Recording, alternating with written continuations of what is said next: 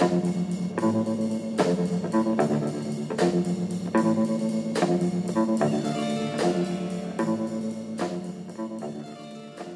there, and welcome to episode 4 of the Folkloristic Podcast, the podcast about the stories we love to hear and the stories we long to tell.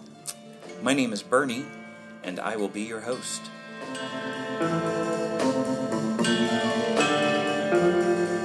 Today's episode will be the first installment of an ongoing series here at Folkloristic, which I'm very unoriginally calling the Creature Feature, in which we will take a deeper dive in exploring the creatures and beasts and monsters of North American mythology. In today's Creature Feature, we are going to take a look at the Wendigo, the monster of the North Woods.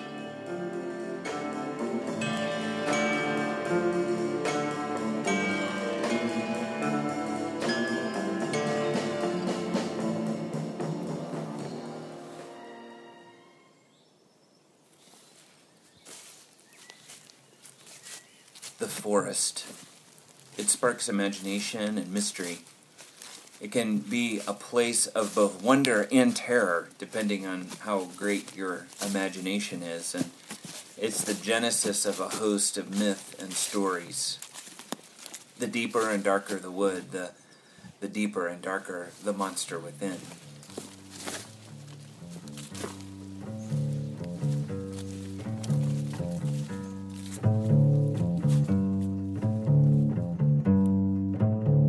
The Wendigo myth originates with the Algonquin-speaking First Nations people who lived in the northern forests of North America. Their territory spread from the Hudson Bay in Canada into the northern portions of what we know now as the United States, particularly around the Great Lakes region and up in the Northeast. There are a lot of monsters and creatures in Algonquin lore, but there is only one which was called the evil spirit who devoured all of mankind. That was the nature of the Wendigo.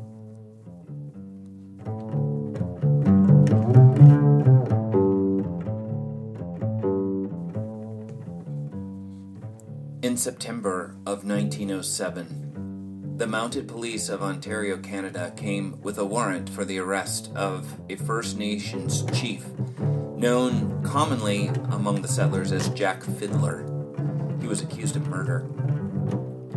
But Jack Fiddler had never killed anyone, at least not anyone who was fully human, and not anyone who wasn't going to be of great danger to his people. You see, Jack Fiddler was a Wendigo hunter, and he had 14 kills to his credit. What is a Wendigo anyway? Well, they're residents of the boreal forests of northern Canada. These creatures are part human, part spirit. They appear as an emaciated giant. Wendigos could be up to 15 feet tall, so they say. They have yellow eyes that glow in the dark and are said to make high-pitched screeching noises in the forests at night, noises that would chill the blood. But the most terrifying thing about a Wendigo is not its monstrous appearance.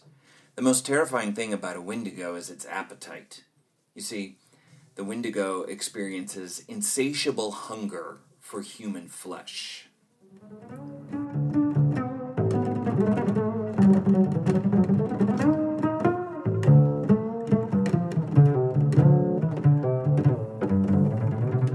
Don't ever be fooled by this monster's starved appearance.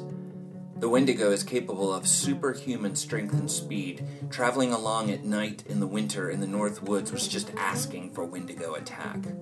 And up until the early 1900s, this was still thought to be the case.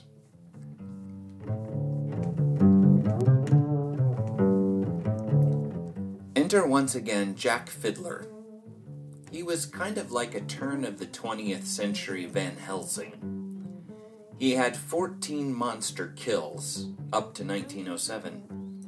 According to Jack Fiddler himself, he'd killed 14 fully transformed Wendigos or people who were about to turn Wendigo.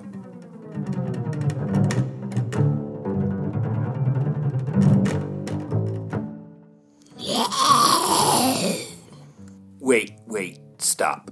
Now, here's a side note for you Walking Dead nerds listening to this. Wendigos are not zombies.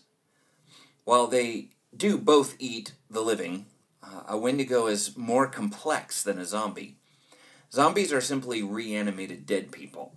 And in traditional zombie lore, this reanimation actually occurs because of some sort of dark, powerful magic rather than a disease that has captured all of humankind, as many modern zombie shows and myths portray.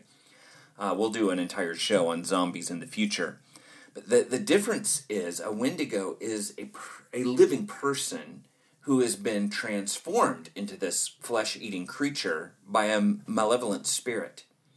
The changed human in this case becomes this way not because of some unfortunate encounter with the undead, but rather because of personal choices, and more on that in a moment. Of course, there's no recorded zombie lore in Algonquin mythology, at least none that I could find.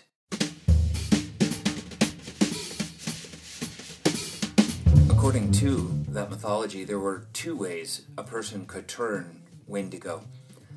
One, a person could become possessed by the spirit of Wendigo, and there were lots of ways that this could happen, wandering around the woods at night among the least of them.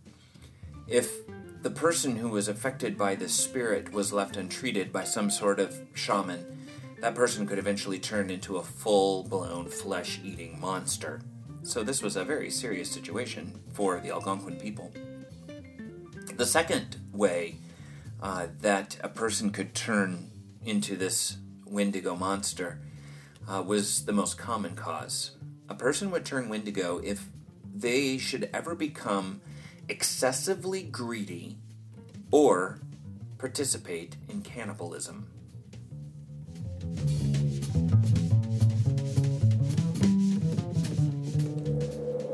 While cannibalism was not a part of Algonquin culture, it definitely was a possibility.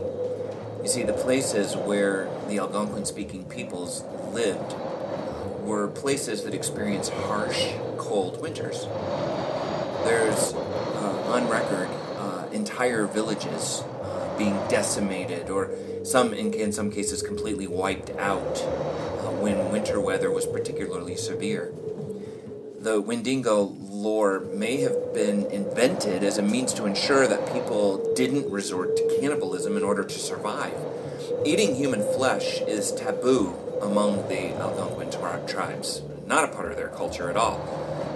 In a life-threatening situation, it would have been better for someone in one of the Algonquin tribes to die rather than to eat another person. Thus, the Wendigo myth may have been used to ensure that people didn't eat their friends and family should they experience a situation where that might be necessary.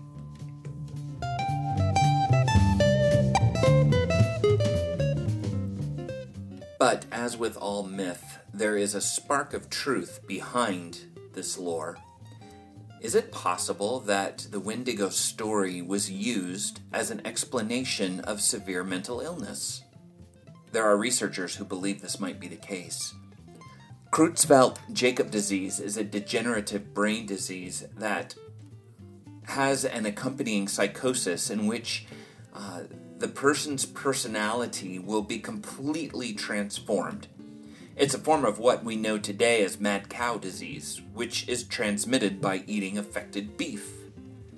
The difference with Creutzfeldt-Jakob disease, well, you guessed it, is transmitted by eating affected people. In some of those cold, snowy, and desperate times, there may have been some who actually did resort to cannibalism in order to survive and ended up with this psychosis. Thus, the Wendigo story was born.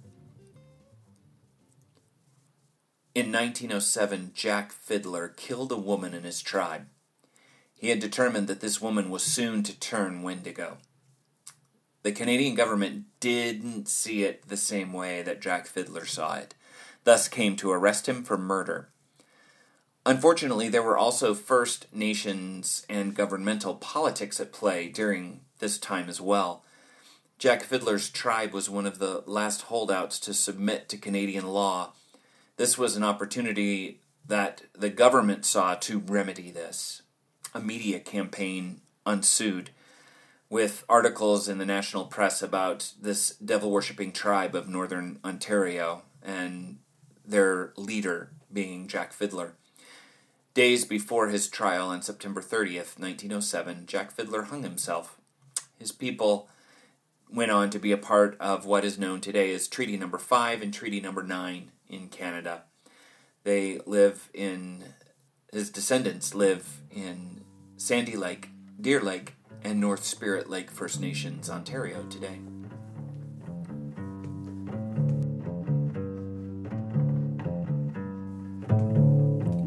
Wendigo myth continues today, mainly because this creature is a terrifying monster that makes for a great character on horror TV and movies and popular video games. Perhaps the most famous reference to Wendigo in a popular character is in the character of Hannibal Lecter, the flesh-eating, serial-killing monster of all the above literature, cinematic, and television fame. Of course, he did try to class up his cannibalism just a little bit more than your typical Wendigo. A census taker once tried to test me. I ate his liver with some fava beans and a nice Chianti. The stories of Wendigo in the North Woods do still exist. Lake Wendigo and the areas around the Wendigo River in Ontario being the primary haunts of this fabled monster of Algonquin lore. While it has been some time since any substantiated Wendigo sighting, one should always be aware of one's surroundings when walking through the woods.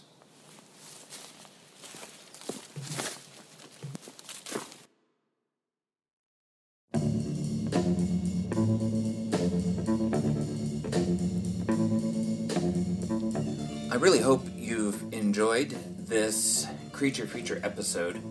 If you want to read more about the Wendigo, be sure to check out the blog post that is at folkloristic.com/blog.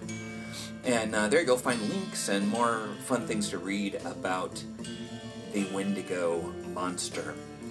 Be sure to subscribe to the Folkloristic podcast on iTunes so you'll never miss an episode, including the other upcoming Creature Feature episodes and interviews and more fun stuff that we have here on the Folkloristic podcast. If you like the show, could I ask you a huge favor? I would love it if you would take a minute to rate and review this podcast on iTunes. That would be really, really helpful, especially here as we're just getting started. I don't have any reviews on there yet, and I would really appreciate it if you would take a few minutes to do that. That would be super helpful, just so that other people can find us, boost our ratings in iTunes just a little bit. You can also support the podcast by going to our Patreon. You can become a patron of Folkloristic at patreon.com/folkloristic. And what you would be doing is giving what would essentially be a cup of coffee a month. I am any amount per episode, and I'm only going to charge for 2 episodes a month. So, just a couple bucks a month, and I'll send you an extra one of these Creature Feature episodes that will be exclusively for our patrons. So, would love it if you were able to help out in that way. That's all for this week at Folkloristic. I hope that you enjoyed the show. For my U.S. listeners, I hope that you enjoy the holiday this week with your family and friends. And for all who listen to the Folkloristic podcast, may the rest of your week be magical. See ya.